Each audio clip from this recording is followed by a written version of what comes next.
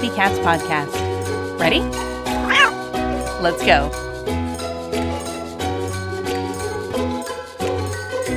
Welcome to the Community Cats podcast. I am your host, Stacy LeBaron, and I have been involved helping homeless cats for over 20 years with the Merrimack River Feline Rescue Society. The goal of this podcast is to expose you to amazing people who are improving the lives of cats. I hope these interviews will help you learn how you can turn your passion for cats into action. Today, we are speaking with Shelly Simmons. Shelly Simmons, CAWA, is the Division Manager for Greenville County Animal Care in Greenville, South Carolina, and serves as Vice President for the South Carolina Animal Care and Control Association. She has managed the largest open admission shelter in South Carolina for the last 12 years and has worked in animal welfare for 23 years. Together with her remarkable life-saving team, Shelly has implemented an array of community cat best practices in Greenville County that has decreased shelter intake from 9,000 cats annually to under 3,000 in just 4 years. Shelly, I'd like to welcome you to the show. Thank you for having me.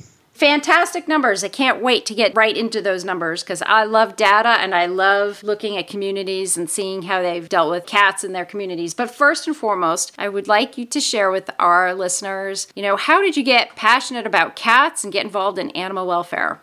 As far as animal welfare goes, this was not my intended field, which I think happens to a lot of people. I was actually going to college to become a geologist, and I got sick. And so I had to take a break from college while I was recovering from that. And I took a summer job at my local humane society, which at the time I lived in Ohio, and I fell in love. And, so that became my passion and that became what I wanted to do.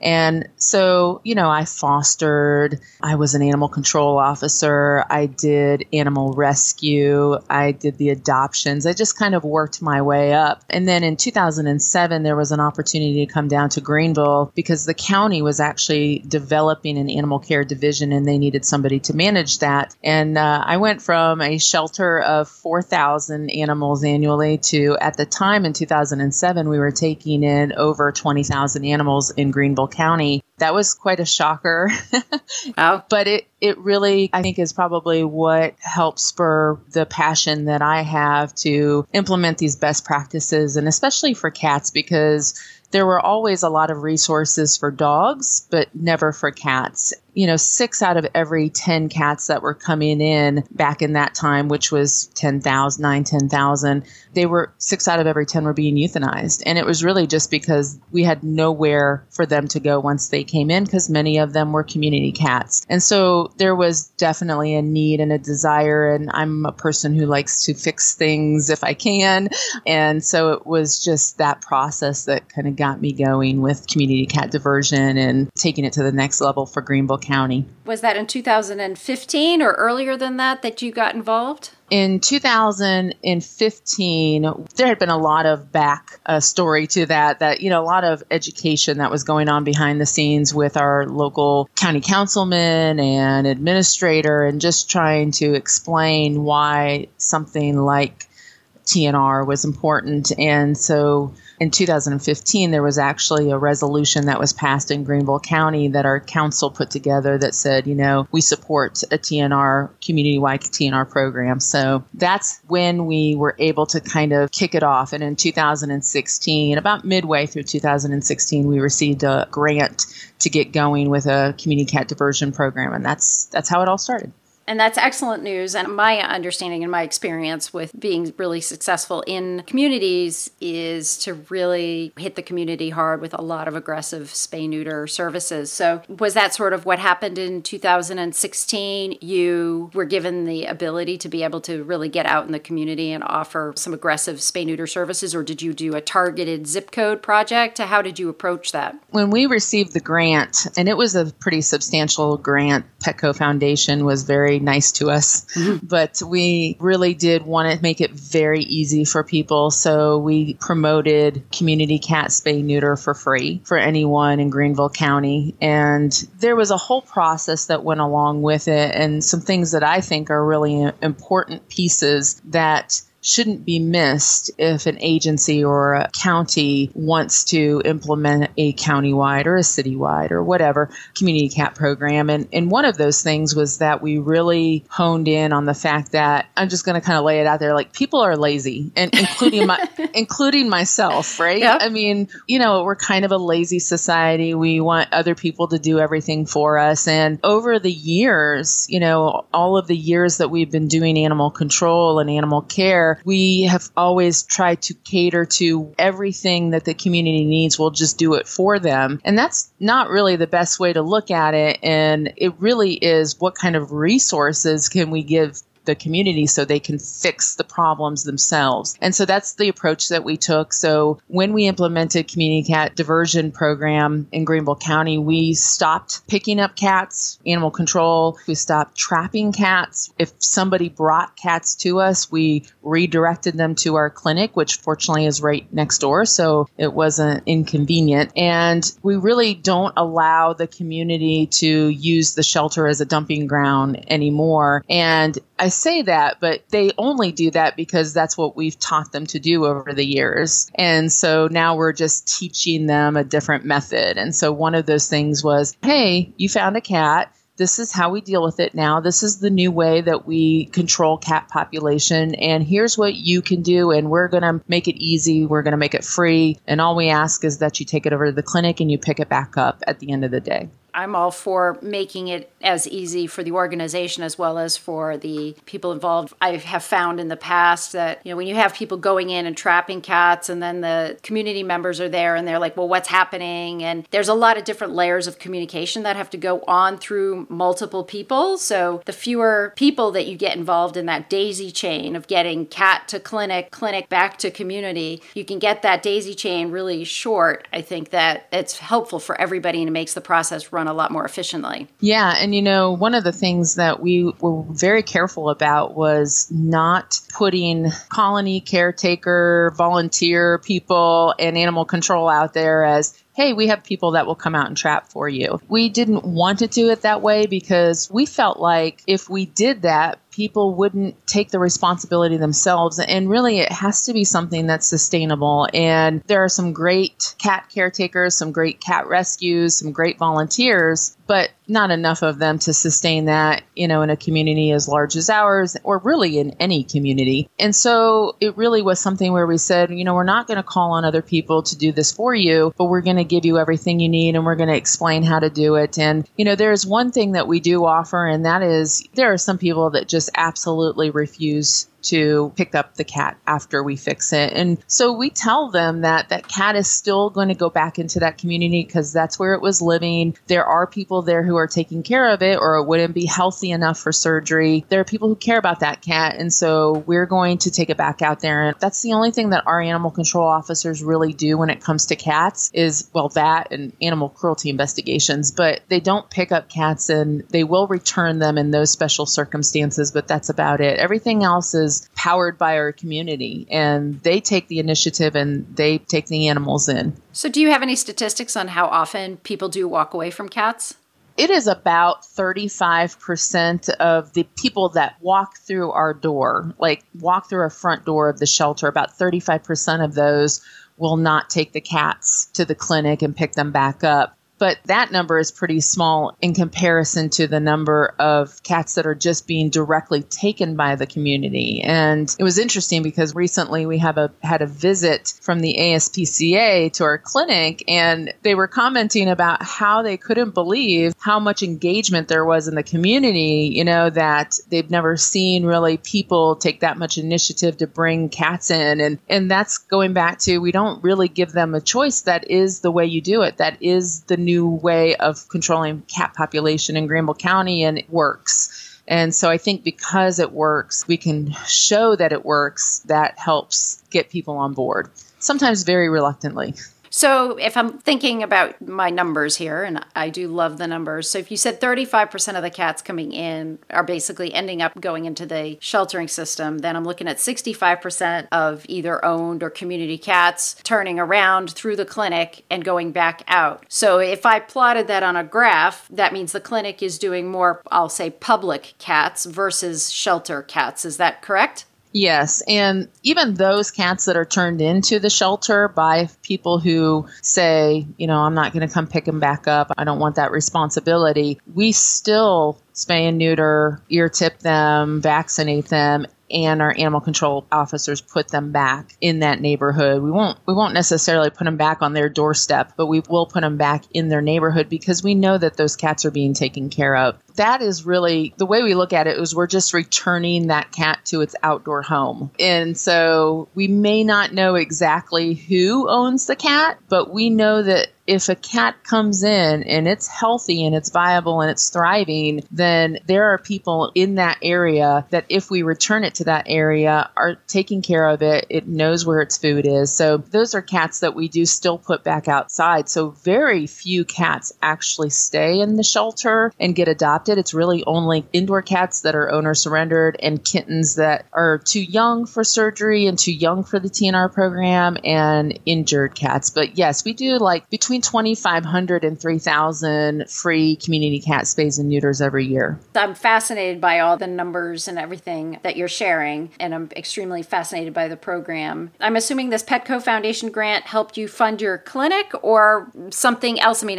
how did you justify budgetary-wise creation of a larger clinic that's able to help the community, and have you had to become financially more self-sustaining over the years? Well, we had a clinic, an existing clinic, and we already did public spay neuter, and we actually already had been doing TNR, but that was, an elective kind of thing. If somebody was taking care of cats, they wanted to do it, we would do it, but it wasn't free at the time, and there were very, very few people who would do it because of that. And so the grant did allow us to expand the amount of surgeries that we could perform. We were able to hire on another vet, another technician, all of the support people that are needed for that, and of course the medical supplies that are necessary to do the surgery and the vaccinations and whatnot. That's what it funded. But, really what's interesting is that we found that, we were spending, and these are just rough numbers, but we were spending $75 per cat for someone to bring it in and for us to hold it in our facility for 5 days, which is the stray hold in South Carolina. And it costs us less than $75 to fix it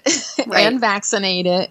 So even though we had a grant to get started, it was sustainable for us because all of those expenses that were going towards caring for those cats were put into the clinic. In fact, we had several staff that worked on the shelter side caring for cats that moved to the clinic and started taking those jobs on so that we could spay and neuter cats and do all of the support, the medical med techs and service representatives and people like that we needed. And so it really is a sustainable project once you get it going. And, if you are fortunate enough to get a grant, which there are a lot of them out there, that's really all that's needed. Once it's there, people will figure out pretty quickly that it's sustainable.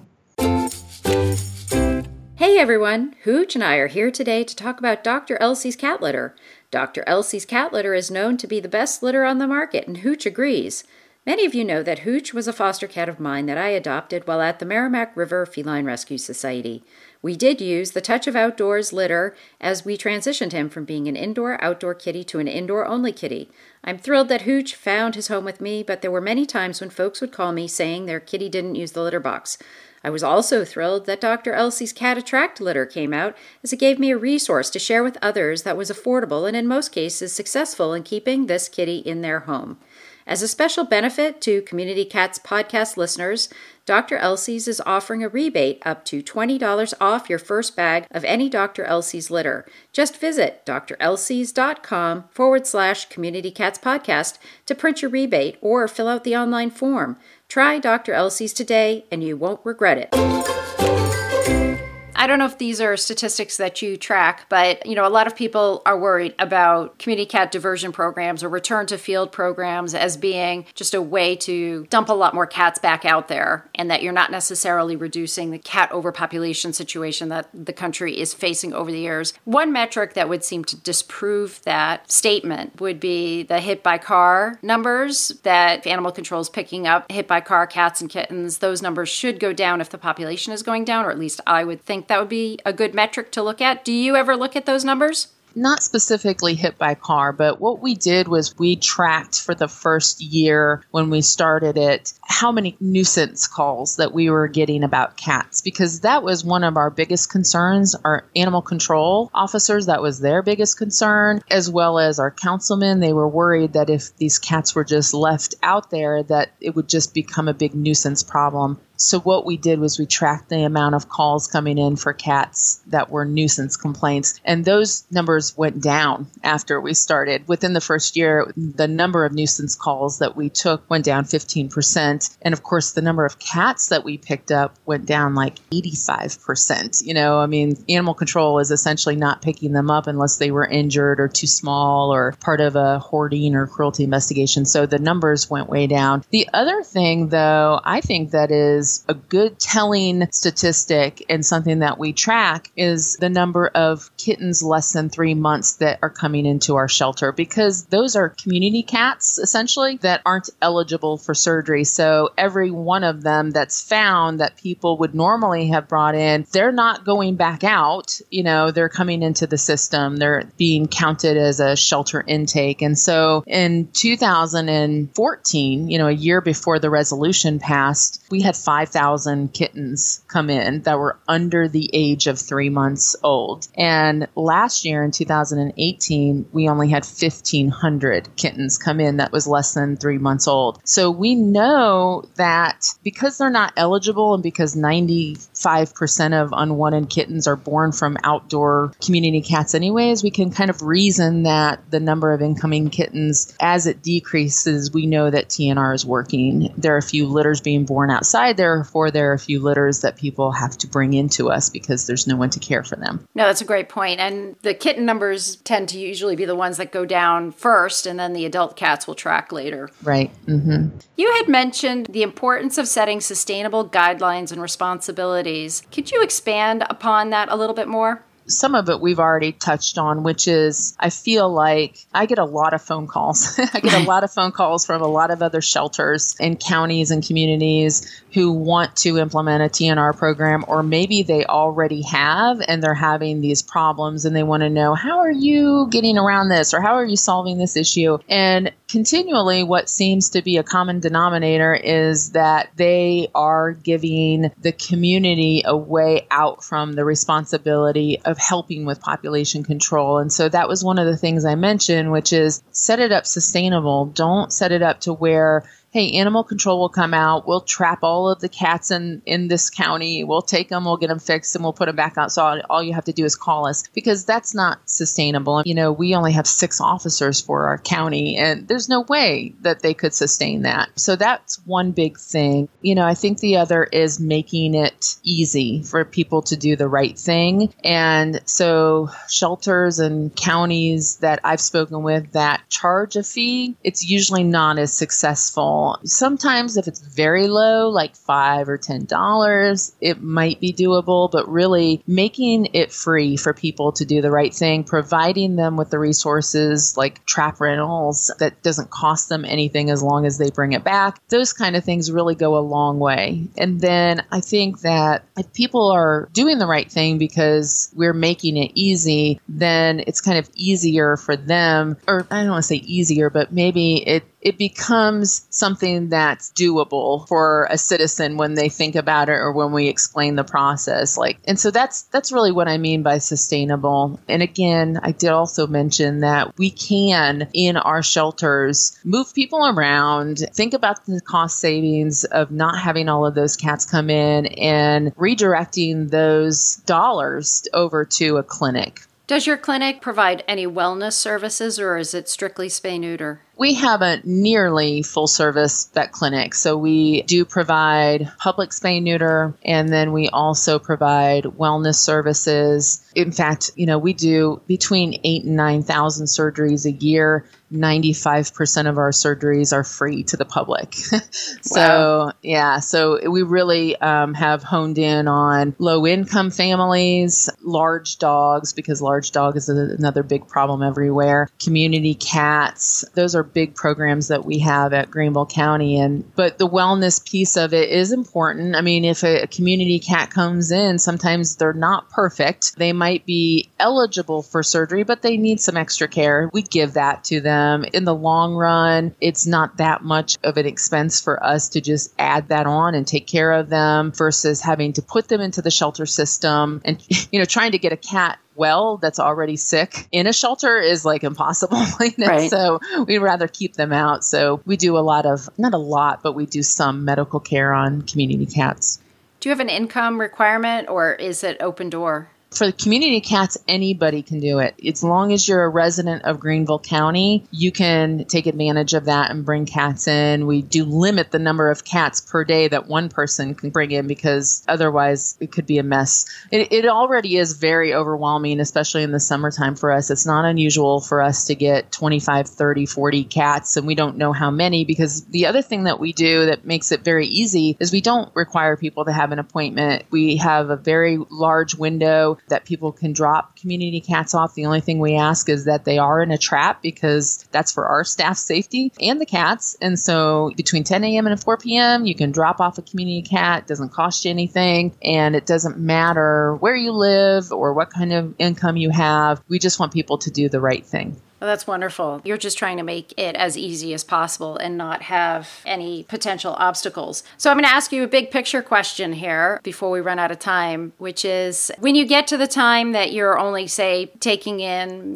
300 kittens a year and your adult cat intakes have dropped substantially, what do you foresee for cats in your area? That's actually interesting because we do have that problem sometimes throughout the year. It's so interesting for me and any of our staff or volunteers that have worked at that shelter long enough to see the change. It's just amazing because, we're the largest shelter in South Carolina and we can house up to 500 animals in our shelter. And about half of those could be cats. And there was a time when we would have hundreds of cats in our shelter. Now there are days, sometimes even a week will go by where there's not a single cat in our shelter. Now that's not summertime when there's kittens, right, but in the wintertime. So it has actually provided a bit of a issue for us, which is like, okay, when people come in and they want cats, they want kittens, we don't always have them. And that's a great problem to have. Certainly, I think that we will probably solve our problem in Greenville County before some of our surrounding areas. So certainly being able to maybe reach out and help other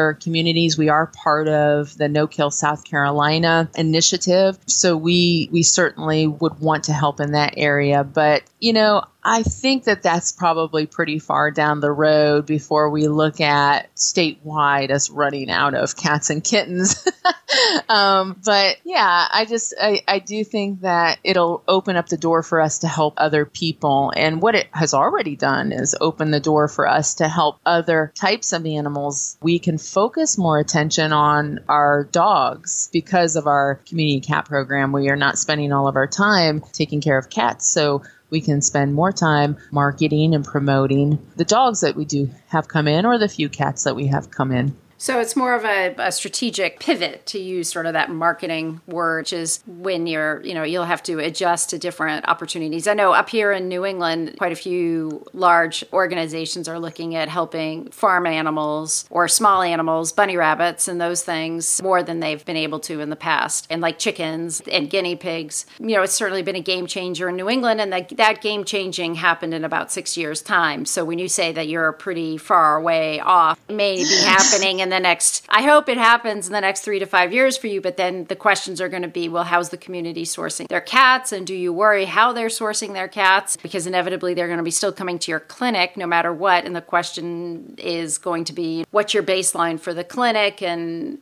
do you have a resurgence? If you're not really ensuring the population is getting fully sterilized, you may have some upticks, some seasonal upticks at times, but it's a very challenging question to think of. What will an organization look like, especially for the organizations all across the country who are specializing in cats and specializing in community cats? Once those outdoor populations are getting sterilized and the cat colonies are going down, which is all good stuff, but is that all that there is to us? Or are we just doing the old, I really want to put myself out of business? And some of the smaller organizations are just closing up shop and they're figuring that they're done. But as we all know, it just takes 2 cats to make the game start again. Right. But those 2 cats can't support a full clinic either. So how do you stay on top of that situation when the vulnerable population of cats that's out there may not be a big number of cats? I think that it's impossible really to get all of the cats and get them all in there and get them fixed. So while the population entering the shelter is going down, the need to spay and neuter out in the community is going to be ongoing. And especially in our community, I mean, Greenville is an up and coming town. Everybody wants to come here and live, and the population is exploding here for us. And despite that, number of cats coming into our shelter are going down. Now, at some point, it will probably level out. And like you said, there's going to be upticks. I know other shelters and other communities that have had community cat programs longer than we have that have run into that issue. So I think for us, it's going to be, how do we continue to provide the resources? How do we provide more resources? I mean, we know that another big issue that's going on is that people can't afford the veterinary care for their own animals. And so it may be that we look to helping more in that area so that we're preventing people from having to surrender their pets to a shelter. So I mean, we're already doing some of that, and those are things we weren't doing 3 or 4 years ago. Like I said, a lot of the programs that we have now that have been implemented over the last few years happen because, you know, we have some breathing room without all of the cats coming in. So I just see us really being able to provide more resources to our community. And that, I think, is something that will keep us in business for quite a while.